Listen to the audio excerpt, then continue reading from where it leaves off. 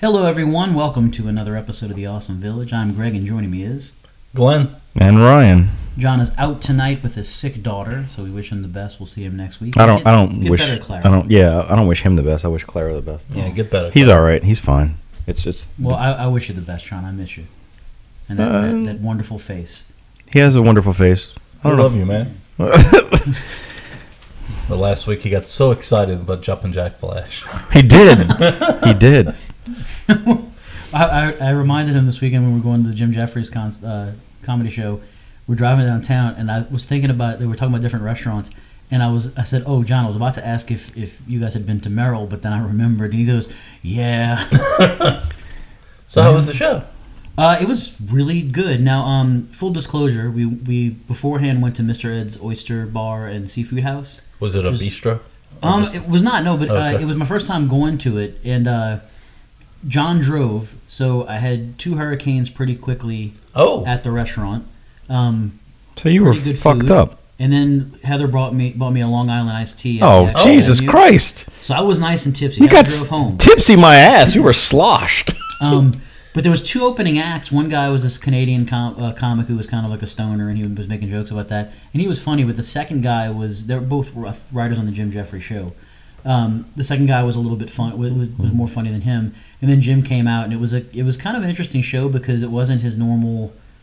Some of his more risque material was kind of more even keeled, I think. But there was a lot of heartfelt moments. His mom passed away recently, and I didn't realize that. But he talked a little bit about her. His dad was in the audience, and so there was a lot of funny stuff. But last time we went to see him, there was a very upset girl in the audience that did not like his sense of humor and left the show. This did not happen this time.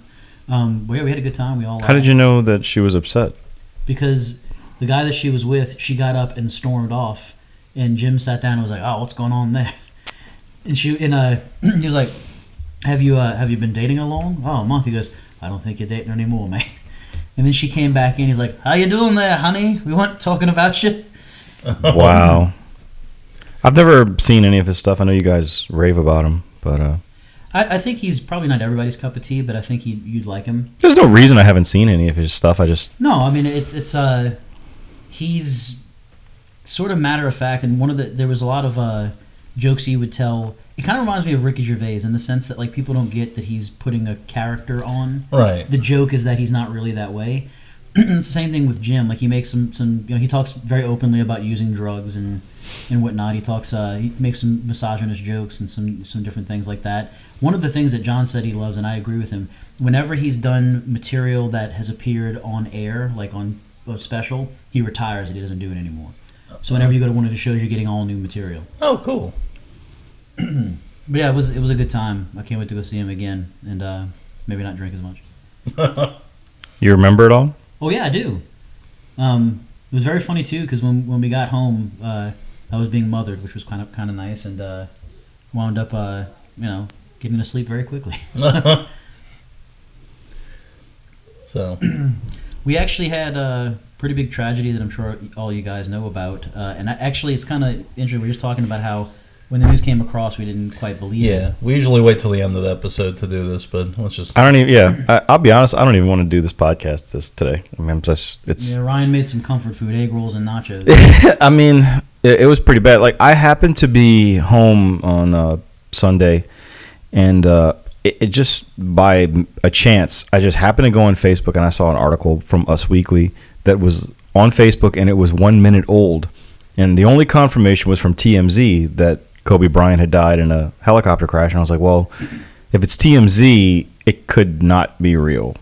So I immediately started searching, and I couldn't find anything at first. So I was kind of hopeful, but then I found it. I believe it was on Fox News, was the first news channel to actually have it, and it's got to be one of the most horrific stories that I can remember in recent times.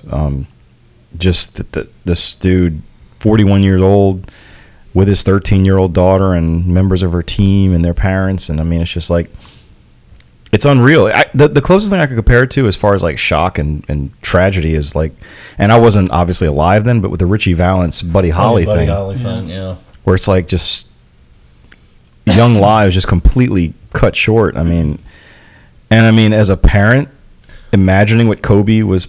I mean, you hope that maybe it happened so fast that nobody really realized what was happening. But I mean, just the thought of being on that helicopter and knowing you can't protect your child. I mean, that's just an unbearable pain. It's unreal, and he meant so much to so many people. I mean, even though he was from Philadelphia, I mean, he was the city of Los Angeles for a better part of 20 years. He played for the Lakers, so. I mean, he's a freaking Oscar winner.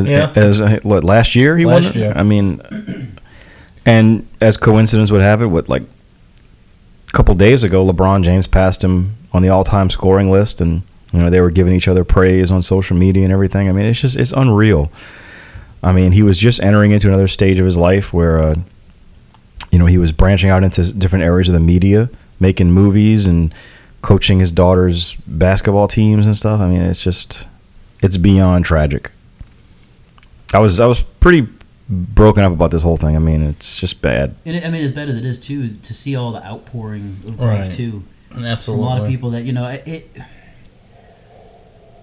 I think we desperately look for heroes, and I think it kind of we don't really admit it as a society, but we look for people to kind of inspire us, and until we suddenly realize we can do that by looking in the mirror and trying to be better ourselves. And he was kind of one of those examples for a lot of people, almost this era's Michael Jordan to a large degree. You have, comparisons that can be made. But yeah, it's one of those things where even while I'm not as big of a sports fanatic as Ryan, this is something too that the second I saw it, the whole tragedy of it. At first I read in the article that his wife wasn't on board. I'm like, oh, his daughters must be fine too. And then when it came out that his daughter was on board. And then when it came out that it was 7 other people from the little girls basketball team. I mean, it's terrible. I mean, it's just such a sad situation. So yeah, I mean that it's kind of been in my thoughts, and you'll open up and you'll see on different social media different people do it. I literally just had looked at Instagram and Justin Timberlake posted something. Yeah. Again. But, yeah. I saw the Pro Bowl was yesterday, and Drew Brees was on there talking about him. But you're right. He just some inspiration for so many people for such a long time too. Because I mean, I know they were at the Pelicans game talking to some of those players, and they talked about how they grew up, and they'd say Kobe whenever they threw a piece of paper in the basket. So I mean, it's just. Sad situation. Yeah, today at work there was a couple people that came in, to work wearing Kobe jerseys or different kind of things. Just it's interesting, kind of silent. Yeah, people just don't know what to do. Yeah. Kind of thing. Yeah. So yeah, he. And then I think I saw on Twitter a Yahoo sports writer was going out to the Staples Center and wanted to get some flowers. And when he stopped at the florist, I heard this. Yeah, he asked for some purple and yellow flowers, and she's like, "Oh, for Kobe," and he said, "Yeah." And then when he's like, "How much do I owe you?" and she said, "Nothing. We're Los Angeles." Yeah. So it's just, yeah.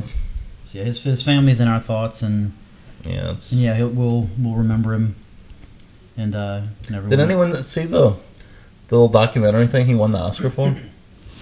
No, I did not either. Yeah, maybe I'll watch that and yeah. That'll be good. Well, there's a couple things that we need to talk about in television. Yeah, let's get on to some fun stuff. One of them, the more fun of the two, is something I didn't actually get to watch, and I'm quite upset. I still haven't kind of logged in to HBO since I canceled HBO and got things back on. But Curb Your Enthusiasm is back, and I love this show, and I'm very upset that I have not watched this. I didn't watch episode. So you guys take me through. I watched the premiere. I watched the premiere. The second episode I haven't gotten to yet, but oh my god, it's Curb Enthusiasm at its best. Yeah, Larry David definitely takes the pulse of what's going on in the nation and uses that to make some hilarious commentary. It's very Seinfeld-esque. Lots of different storylines going on involving talcum powder, MAGA hats, Harvey Weinstein, Mocha Joe. Seems to be the villain of the season. And it all just comes together. Richard Lewis. Yeah. And I love the fact that, one of my favorite moments in this episode was there's a situation where Larry has an opportunity to sleep with his ex-wife. And who's now with Ted Danson? Who's with Ted Danson, and they've been together for a while. And spoiler, because I mean it's really not that big of a thing with the story, but he ends up sleeping with her. But he doesn't care. Right. Like after it's over, like she's like, "What do we do about this?" He's like, "What do you mean?" He doesn't care about anything or anyone, and it's so. I think the only person he cares about is Leon. Maybe Leon. I mean, as you should. Leon's a phenomenal character. He is, and he's back to his usual self. Slept with Elaine last night. See, the thing is with Leon, I remember the season that he like, you know, after the Blacks premiered, and it was the whole season with him with Loretta. At the end of the season, we're all like, "Oh, he's going to break up with Loretta. Oh, we're going to lose Leon." And then no, Leon stayed. Him. Everyone else left, but Leon stayed. Yeah, Leon's still holding out in the guest house. Leon had some pretty hilarious stuff with talcum powder. Yeah, and there's some moments where Larry gets falsely accused of sexual harassment, mainly because there's a cocktail waitress at a party who has pigs in a blanket, and he keeps staring at her because he wants the pigs in a blanket, and she thinks that he is ogling at her in the party and is purposely avoiding him, and it's just making him stare more because he wants the pigs in a blanket so bad. It's a hilarious show on HBO. I treasure when that show comes around. Yeah, I really do. I'm very glad. Isn't it one more season that they've definitely confirmed they have? I think so. There was 2 seasons there. I know he said you'll never know when he's not going to do it anymore. Right. Well, he'll kind of announce, well, that was my last episode kind of thing. He said he learned his lesson from Seinfeld. Yeah. But yeah, I can't wait to pick this up and watch it. And another thing that we were kind of all excited for was something in the Star Trek universe has premiered. That's right. CBS All Access gave me a reason to actually subscribe to it, which is Picard, Star Trek Picard. Star Trek Picard. Now, just a little bit of housekeeping. Only the first episode is out, and it will be every Thursday that you'll get new episodes. And they do have some shorts, because I watched one of the shorts called Children of Mars as well. They kind of... yeah. They talk about the events of it on the pilot. An event happens on Mars. Yeah, and that's kind of the point at which the story sort of picks up. You kind of get things revealed over time that tie into the pilot episode. Yes. And so here's the thing. I've wanted some post-Nemesis Star Trek for a long time now. I mean, the most current show was Voyager. And that was pre-Nemesis. So we haven't had something take place after that since 2002. I'm glad they actually kind of talked about the events in Nemesis too. And I'm also glad too that they when you want to talk about reboot, what I love about what Star Trek did is they basically were like, we don't want to shit on what people know previously, so what they did is they created an alternate reality for the movies they wanted to do for the JJ verse, which I thought was inspired. It kept everything intact. The cool thing about it too is it gives them story opportunities, and in this case there's the other side of the Romulan incident that we didn't know anything about. Right. And you find out that there's more to it. I know there was that Countdown comic, which this kind of negates a lot of what happened in that Countdown comic. A little. Some of it actually kind of ties in some of it then. Yeah, I think they use elements that they want. Because Alex Kurtzman is the guy that runs the show, is the guy that created it. So, but yeah, basically, this picks up 20 years after that incident. Right. So this is 20 years after. If I'm not mistaken, it's 2399. Right. And basically, Picard had gotten promoted to an admiral at one point, and and is now retired. And Chateau Picard. He's on Chateau Picard with his adorable Rottweiler number one. Number one, yeah. Which I thought was kind of cool. And basically, he's kind of living a quiet life now. With two Romulans. With two Romulans, yes. And what you kind of find out, and this is the thing, this is in a lot of the trailers, but he basically gave up command of the Enterprise to lead a rescue armada. But they never said who he gave up command to. That's pending, from my understanding. You will meet the current captain of the Enterprise. It's Wesley Crusher.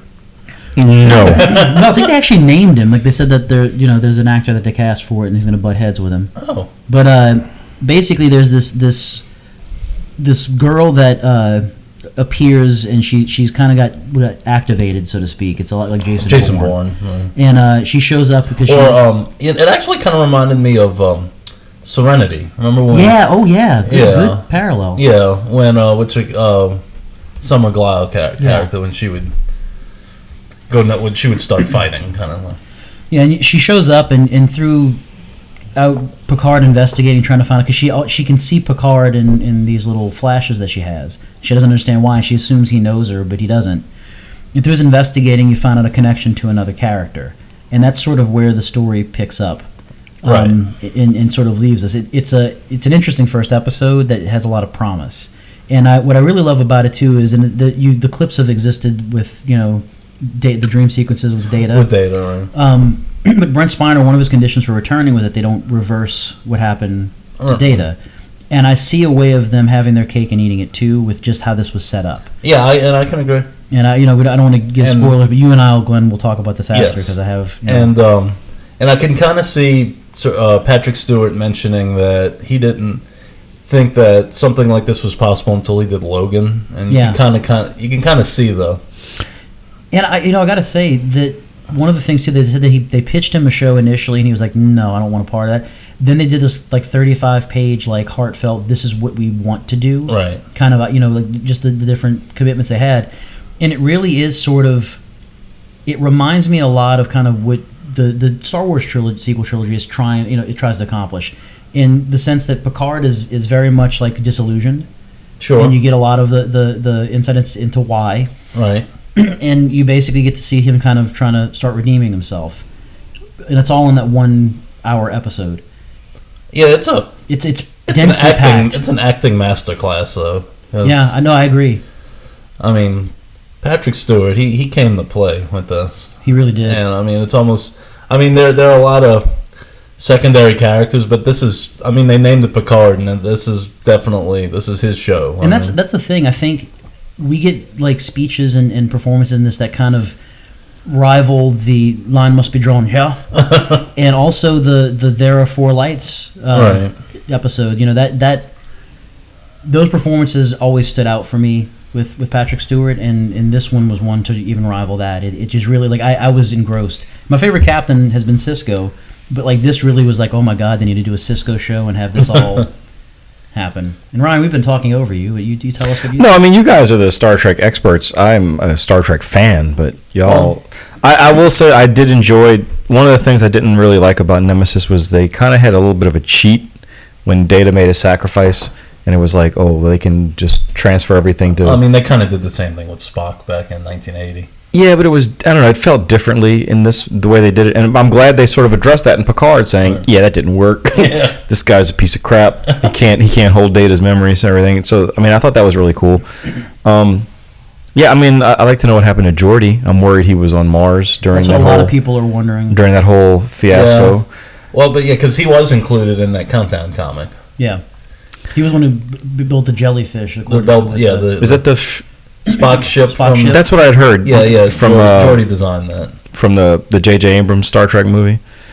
Yeah, I enjoyed it. I'm scared for Geordi. I'm scared for Geordi too, but I know that just like Aquail. I know that at a certain point, Michael Dorn was on set, so I don't know if it was in an acting capacity or not. Well, but we definitely get Deanna and right. Will. Well, Patrick Stewart said in season 1 that Geordi and Worf do not appear.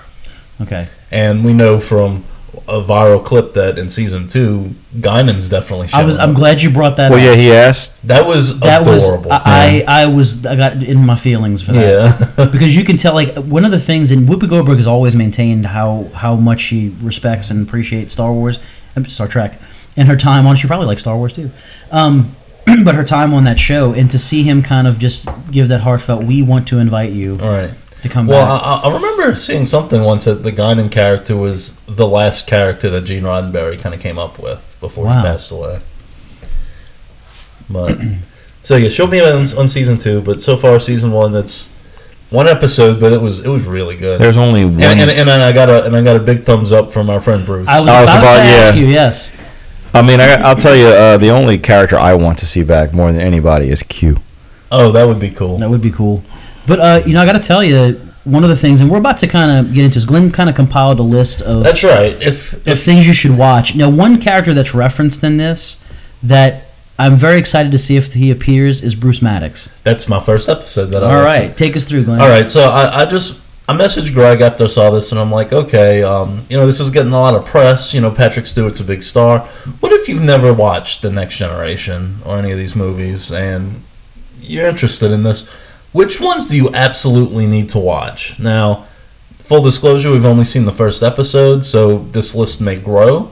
But I compiled a number, it's a pretty small list, actually, of Next Generation episodes and movies that I think you should see to kind of get, not the Easter eggs, because this list would have been a lot longer if I would have mentioned his little vault and all the little nods in there. Oh, yeah. But like the, just kind of the basic plot line. And the number one episode that I wrote is season 2, episode 9, an episode called Measure of a Man.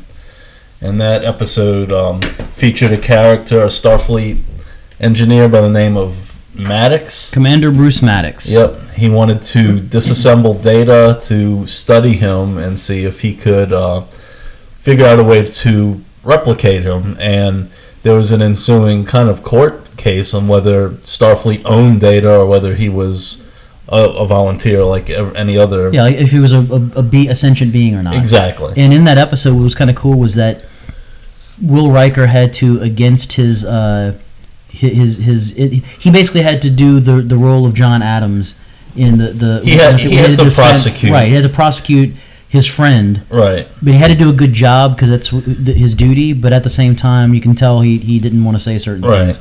And Picard, of course, defends him. Of course. And what I loved about this episode, though, too, is that Data becomes friends with Maddox. He does. That's how it ends. The only time he appears, but like they reference him in many episodes with him communicating with him. Exactly. But I mean that was just a cool episode, the way it kind of dealt with slavery in a certain measure. But it's a great episode. I said Bruce Maddox had a lot to do with Data, and the next episode I will mention is a season 3 episode. Season 3, episode 16. It was called The Offspring, which I think featured a mention of Bruce Maddox, where Data decides he wants to procreate, and he builds Lal, which is another android, and they kind of go through, whether he should have done that without, asking for permission. And I mean that was another one kind of about synthetic beings and their rights, which I thought this premiere kind of tapped into. It deals with it, and kind of what you just said is the concept of what life is. Right. What is sentience, and they do that a lot. They do it with the holographic Doctor. They do it with a lot of different characters. Vic Fontaine. That's correct. But even to the fact, like some of the Borg episodes. Yeah. Which I didn't put any Borg episodes on here just because they weren't really featured heavily. Heavily, yeah. I have a feeling they will, just from the well, I mean, the fact that we know that Hugh is appearing in and 7 and 9. Yeah. But, all right, the next episode that I listed was a season 4 episode. Season 4 episode, it was episode 2, it was called Family, and that explores kind of post-traumatic stress and Jean-Luc going back to the vineyard that now is his home in this episode. It's kind of good choice. Yeah, it's kind of the epilogue to The Best of Both Worlds, which is arguably the most popular two-parter of all time. Yeah, I think. I agree. But this episode it deals a lot with his feelings about going home and returning to France, and why he would go back to the vineyard, even in this premiere, why he would go back there after what happened to him. So that's why I put that next. And the last episode that I put was a season 6 episode. It's episode 16, and it was called Birthright. And it was an episode where Data is they're actually at Deep Space Nine, and Data's painting, and he uncovers this dream program, and I have a feeling this dream program is going to kind of tie into what happens, and there's a lot in here with Data painting. So I was trying to think of a good Data painting episode, and I think this one's going to tie into it's really good. It talks too about the evolution of this artificial life form. Right. I think that you're right. It probably is going to come up this season in some way. Right. And I mean, it's just sort of, there's a scene with Dr. Soon, like in Data's mind, kind of just talking about his potential. Those are the episodes I think, in my opinion, help out. And then for the movies, the first movie I put Star Trek Nemesis. Because I think all the other movies, there are things referenced, but they're kind of explained. But there are things in Star Trek Nemesis that are heavily featured. I mean, the opening scene is blue skies. Yeah. And that's what Data sings at the wedding. And it's what B4 is exactly. So, I mean, it almost like the show picks up with that song. So it picks up right where the movie ends. And there's, this is probably the most maligned of the next-gen movies. And I think it's a bit unfair. I think Insurrection's worse than I would Nemesis. agree with you. I don't know if I would agree. I think Insurrection's the most like an episode of the show. Yeah, it's not like a movie. Nemesis, I thought was a very. I loved Nemesis. Yeah. Yeah, I wouldn't say I loved Nemesis. It was. I don't know. It just. I appreciated Nemesis. I appreciated it. It was fine. It's just. I don't know. You could tell that they were all getting kind of tired, but there's some really good things in it though, and like I said, it completely ties into this episode. And the last thing, I put a little asterisk next to this. If you could just see the scene of the mind meld from Star Trek 09, yeah, that kind of helps know exactly what happened to Romulus. That's a good point. And I'll say the same thing. If you can pick certain scenes, there's scenes in Generations with Data and the emotion chip. Sure. That I think are going to become relevant and important. It's Data's evolution. And I'd say in First Contact, it's some of the scenes of the Borg Queen. Well, not even that. I think the end with what Data goes through for Picard, what Picard goes through for Data, they really solidified that relationship in that movie, because Picard basically I have to save my friend, and he stays behind. And I think that kind of comes up in yeah. The only reason I didn't put that is I thought they kind of made their point in Nemesis with some of that. No, they really did, and he references that here when he talks about this man who sacrificed himself. Right. And like I said, I just put, Star Trek 09, if you could just YouTube and watch, just look for the mind meld, because there's a scene where Spock Prime, Leonard Nimoy, meets the young Kirk and kind of lets him know what's been going on. But, I mean, there's a couple of scenes with Nero where he kind of talks about what happens, too. But I think if you just see the mind meld, that might help you know I'm kind of curious, too, to see if any characters in the Romulan section are going to be connected to Nero in some way. Because if you remember in that comic book, Nero got his ship all retrofitted in a converted Borg cube. Yeah, which is where the government of that guy's at. In the comic book, that's sort of where the fallback position for the Romulan government was a Borg cube that they had converted into this research facility. So, one thing I did I felt kind of throughout the entire Next Gen series, and I only watched it all once as a binge thing, Picard was always very reserved with his emotions, and I felt like when Data sacrificed himself in Nemesis, there wasn't that. Picard's always keeps everything in, so I like the fact that Data's sacrifice is still haunting him, right? And the tragedy of what happened on Mars, it finally is just because he just keeps everything in, because that's the kind of man he is. It's like it's broken him. His emotions have crippled him. And I mean, he even mentioned, I think it was in First Contact, that a captain is supposed to be the stoic person in that. Which is, I think, what's going to be the driving force in this series for him to save this girl. Yeah. Because, I mean, in the show, there's just a handful of times where you're right, where he let his emotions crack. And, I mean, that's why I put that episode Family on there, because there's this one scene where he breaks down after he fights with his brother. And that's another reason why that speech in First Contact was so powerful, because you've never seen him act like that. He was mad. He was pissed. I've had enough. The line was starting here. Right. And he piled into the whale's wife. But, I mean, we can go on and on listing great Jean-Luc Picard scenes and speeches, but like I said, I tried to keep it as minimal as possible because I don't want to overwhelm people. I don't want to watch Picard because there's 7 years of freaking Star Trek I need to catch up on. And honestly, if you can only watch one thing, watch Nemesis before you watch this, and that might prepare you. If you get CBS All Access to watch this, all the Star Treks are on there. Yeah. So these are the few episodes I would suggest just watching, and then you might not be as it's not as daunting a task. The Trek series aren't on there, are they? I think they are. Next Gen? I thought Next Gen was on Netflix. I think it's on both. Oh, it could be. It may very well be. I know it is on Netflix. The rights are a little bit weird for Star Trek. Right. So it'll kind of... between Paramount and CBS. And The gist of it is, though, you can find it easily. oh yeah, and Or I can let you borrow my box sets. There you go. physical media. So, Glenjamin, you got to watch Knives Out. Yeah, me and Sandra we went on a date night and we went and saw Knives Out, and then we went and ate at the Swamp Room. Oh, nice. It just reopened. It's back, baby. Yeah, it's back. It's a lot bigger too. Really? Yeah, but Knives Out was wonderful. Like, we had such a fun time watching that movie.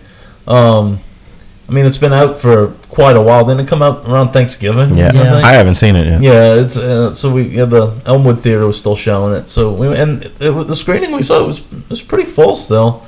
But talk about a fun just movie that, I mean, it's so different than everything you go see at the theater now. It's just this well written whodunit with all these like different characters and flashbacks into this thing, and it was so much. And for some reason, I could not stop laughing. If you've seen the trailers, you probably know Chris Evans' famous little eat shit thing where he tells all the members of his family to eat shit. Well, after that scene, it cuts to another character, and you just hear Ryan's friend, Michael Shannon, screaming at the top of his lungs, "I will not eat one iota of shit!" And for some reason, I just could not stop laughing. I wouldn't be surprised if that was unscripted. That So if you have to motherfucker's give it crazy. a rating, I'd probably give it a 9. Wow. I really liked it. And talk about, like, Don Johnson's having, like, a career resurgence. definitely, I would completely agree with you. And it's funny, like, his character in this kind of reminded me a little bit of the character he played in Watchmen, but he was... It almost like the antithesis of it. Yeah. But it was so much fun. And I saw that Ryan Johnson's writing another movie With the about... character with of, Daniel Daniel Craig's, Craig. yeah. So I'm pumped, like, talking like the American Southern Perot. I mean, Hercule Craig. yeah. Now, Ryan, I'm going to do this way because this will amuse me more. Talk about The Turning first. So yeah, I went and saw The Turning with Mackenzie Davis. Relation to Glenn. No, I was intrigued by it because I think she's adorable. I love her. She's a great actress. She Yeah. really is. And I don't know. I mean, Finn Wolfhard, which is He needs a haircut. needs a haircut, but the greatest name of all time. So this movie's basically she plays a college student in the late '90s because and I don't know why they placed it in that time period because it really has no relevance to the film. The only reason you know that is because they talk about Kurt Cobain's suicide at one point in the film, so it's kind of weird. With Anyway. the lights out, it's less dangerous. Well, because in Finn Wolfhard, I don't think it's possible for him to play something in the present day. I guess. So she takes on this job which had recently became available to be a caretaker for these children at this, this estate. She takes on the position with the understanding that she's going to be looking after this young daughter, the young girl, and there's a housekeeper who works there. So there should only be 3 people there. And as she gets there and, she starts sort of experiencing some odd things, but not really anything over the top. But then the character played by Finn Wolfhard, he gets expelled from his boarding school. So now he's back at the house. So now it's these 2 kids. So once he shows up, she starts seeing different images and things that are kind of creeping her out, and she learns that the caretaker of the house before her left unexpectedly, basically because there was another a stable guy who took care of the horses and everything on the grounds. Was he an unstable guy? Yeah, he was unstable, and he was basically stalking the girl, and she found this girl's diary and was reading all the things this guy was doing to her. And so the whole time this movie's going on, I'm sitting there thinking, this movie's boring. There's a couple scenes that make you jump. So then as the movie's progressing and she starts seeing more and more weird shit, it's like these ghosts of these 2 characters seem to be all over the house now, and Finn Wolfhard is a creepy fucking kid, and it's disturbing.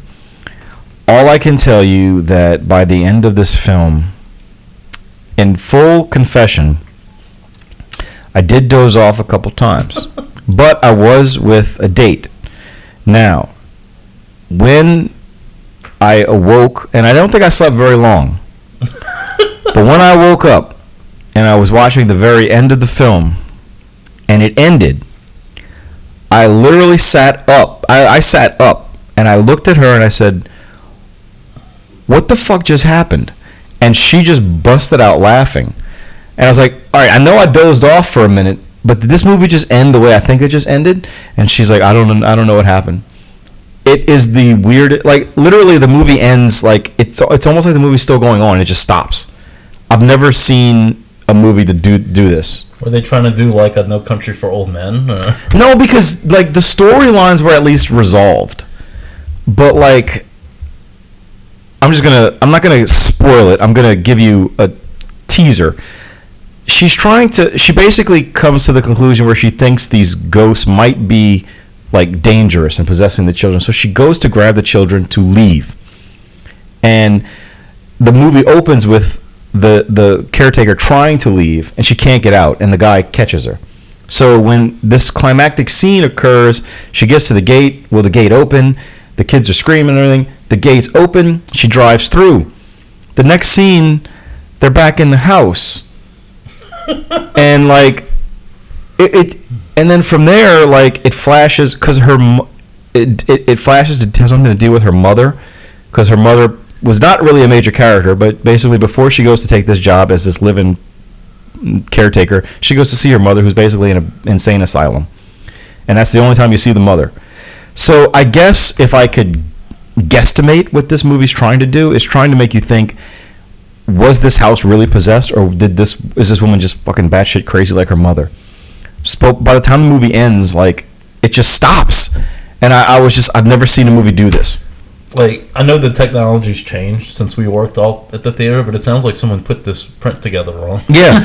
Well, like, I'll just tell you exactly how it ends, where it's just ambiguous, where I'm like, what the fuck just happened? Like, her mother's in an insane asylum, and she sent her these pictures that are all black, and there's a series of them, but she never looks at them. Okay, so she just... Like the little drawings that Kid from the Ring would do? A little, yeah, kind of like that, but they're like, almost the entire picture's black, and there's just little bits of shapes in them you can kind of make... Anyway, there's like a bunch of them. She never looks at them. So, like I told you, the end of the movie, she's trying to escape. They escape. The next scene, they're back in the house, and they're having a discussion about one of the kids' dolls getting broken. Then, like, the next scene, you know, she's walking into an empty swimming pool, and the mother is there laying out all the pictures that she supposedly sent her, and I'm all excited. I'm finally going to see what these pictures look like. And as Mackenzie Davis, like, leans over and sees what's there, she screams, and the movie ends. So you don't see what the pictures were. You don't know if they ever got out of the house. It seems like they upset poor Mackenzie Davis. I don't know. It was a nightmare. I would give this movie a 2. A 2. Because, like, it was boring to begin with, but I was like, well, maybe it's going somewhere. And it did make me fall asleep for a minute or two. But, I mean, it was terrible. Do not go see it. So if you want to see Mackenzie Davis, go watch Terminator, which comes out on video. I would actually recommend you go see The Martian. She was better in that. She was very good in Martian. She was really good in Blade Runner 2049. Yeah, she was. I don't want to talk about this. From number 2. I can't believe we forgot to mention this. This is just the podcast of Putty's pain. Ryan. Well, all right, The Turning. Tell us about the cats. The Turning was just a bad movie. But, yeah, during our hiatus, during the holidays, I was coerced into going to see Cats.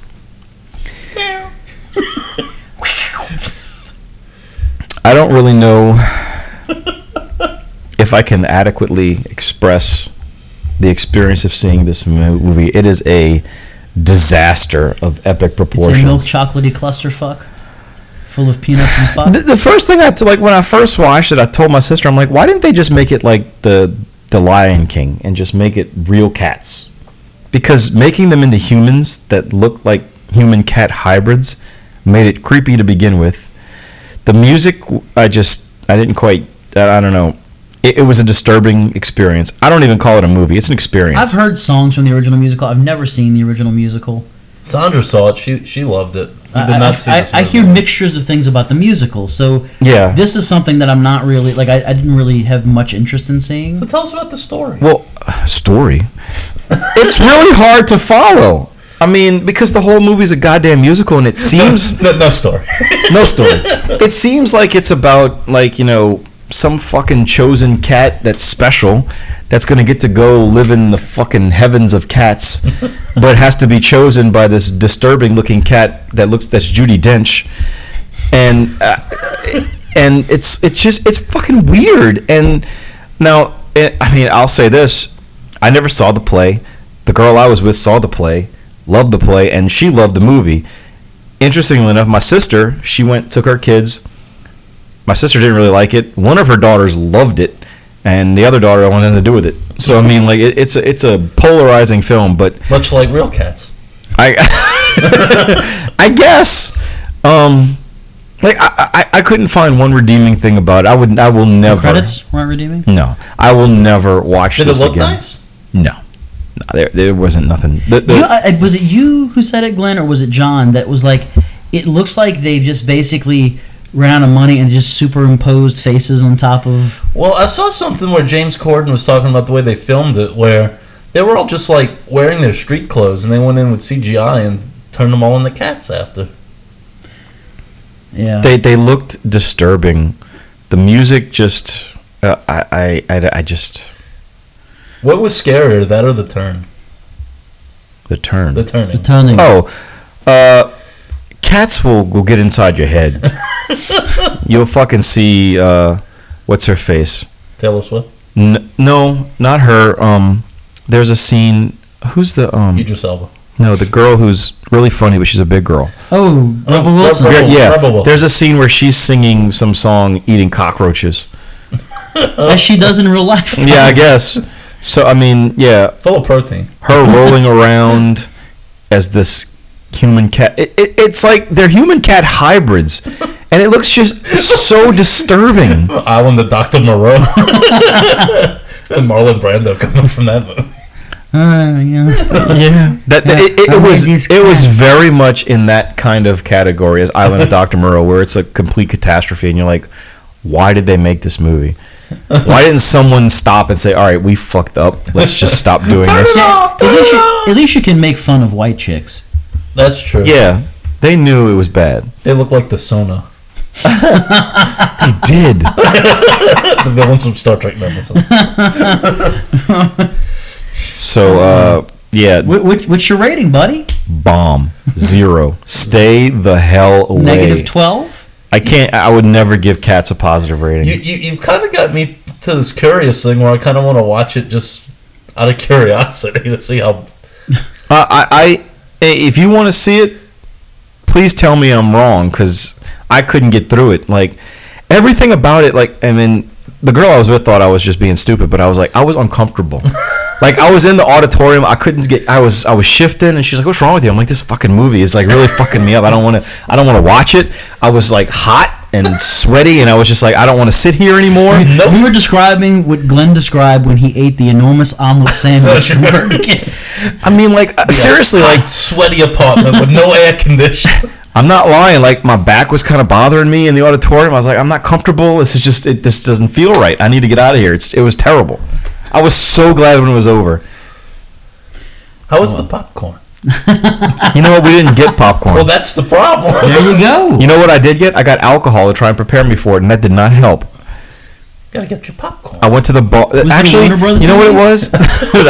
I needed a Warner Brothers ball cap. That might have been the problem. You know what? I remember this. This was, what the hell was out? Was it Star Wars? I was out around Cats. Yeah, I think they opened the same day. Well, I think when we went to go see it, like the theater was freaking packed.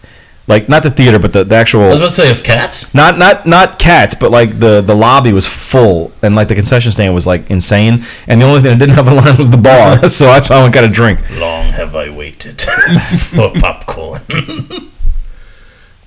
Yeah, there's a reason why that movie's gone so fast. And it was withdrawn from consideration. That's right. Yeah. Well, it's been a fun conversation, but now it is time to nominate this week's Awesome Villager. Gentlemen, who are your nominees? All right, so I'm going to nominate somebody you guys aren't going to even know anything about, but Well, tell us, Is right? it The Miz? you're in the right ballpark. Okay. So Sunday night, I was feeling crappy. The whole Kobe Bryant thing had just broke, and I had there are a few WWE pay-per-views where like it's kind of a big event. So my son had his friends over, and we had a big viewing party, watched the Royal Rumble, and one superstar came back who 9 years ago suffered a career-ending neck injury. So nowadays with science and technology and stem cell procedures, apparently he's been able to become clear to wrestle again, and he had a really emotional return, came back to the ring.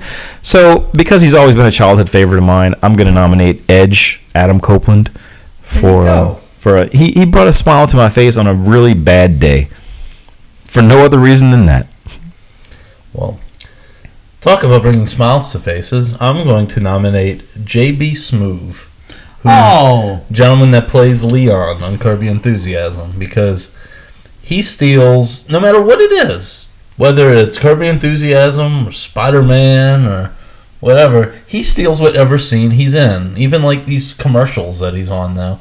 But I don't know, I just think that he's just a hilarious comedian. He was really funny in Spider-Man Far From Home, and I love him so much on Curb Your Enthusiasm. If they ever decide to end the show and HBO were to spin off and make the Leon Chronicles or whatever, I would watch that too. So I'm going to nominate JB Smoove, and plus he's got that awesome name.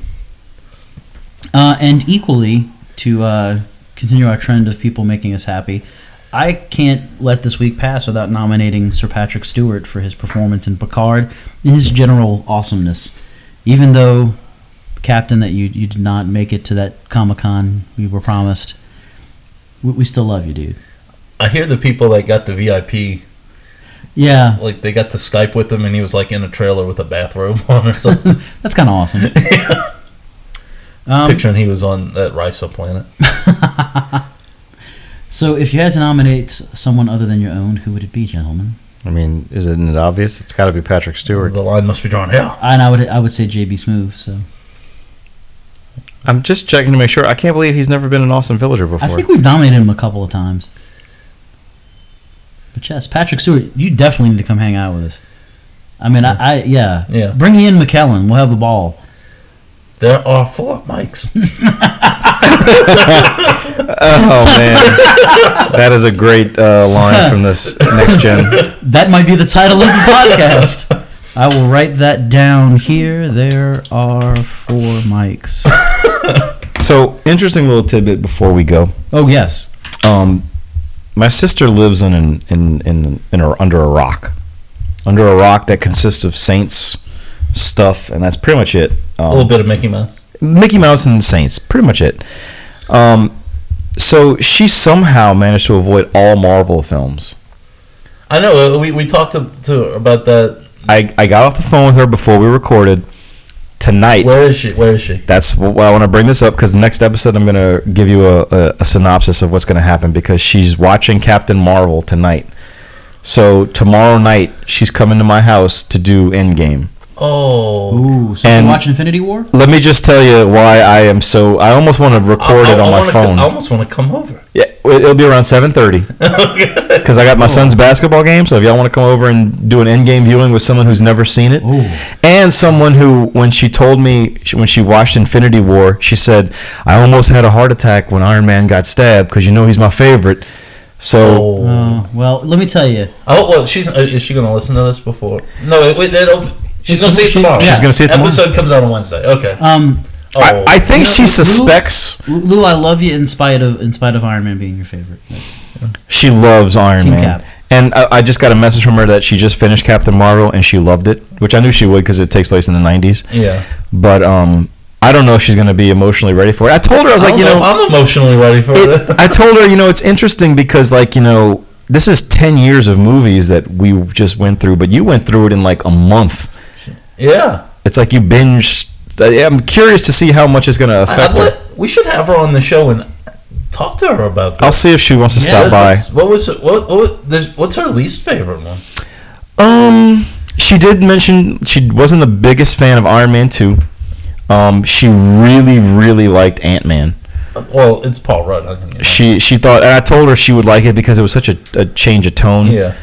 Some kind of way she had seen Black Panther and the Guardians of the Galaxy Well, movies. she probably saw Black Panther at the Oscar showcase. Maybe so, and she loved that one. She Get this man a shield. she hasn't really said that she disliked any of them. She wasn't the biggest fan of the first few Thor movies. I think she liked Ragnarok though. Well, how can you not? Ragnarok was great. Did she talk about the dusting? Did Spider-Man get to her? Yeah, she was like, she's like, so wait a minute, so those people are dead? She's like, seriously? And I was like, well, I mean, they're gone. They're gone? And she's like, don't freaking tell me that. So, it's going to be an interesting viewing. Oh. So hopefully, I'll see if she can stop by next week. Yeah, you know, because I won't be here next week. We discussed we might need to reschedule the day anyway, so we might be able to do that. Yeah, well, I definitely, if we record on Monday, I definitely won't be here. My Felicity's getting her adenoids out, and she's getting tubes. Poor little girl. Yeah. So yeah, we'll definitely see you guys same bat time, same bat channel next week. But in the interim, please remember to follow us on Twitter, Instagram, Facebook. Subscribe to the show, give us your feedback, let us know what you think. It's been another fun week. This has been Greg, Glenn, Ryan, and we'll see you next week.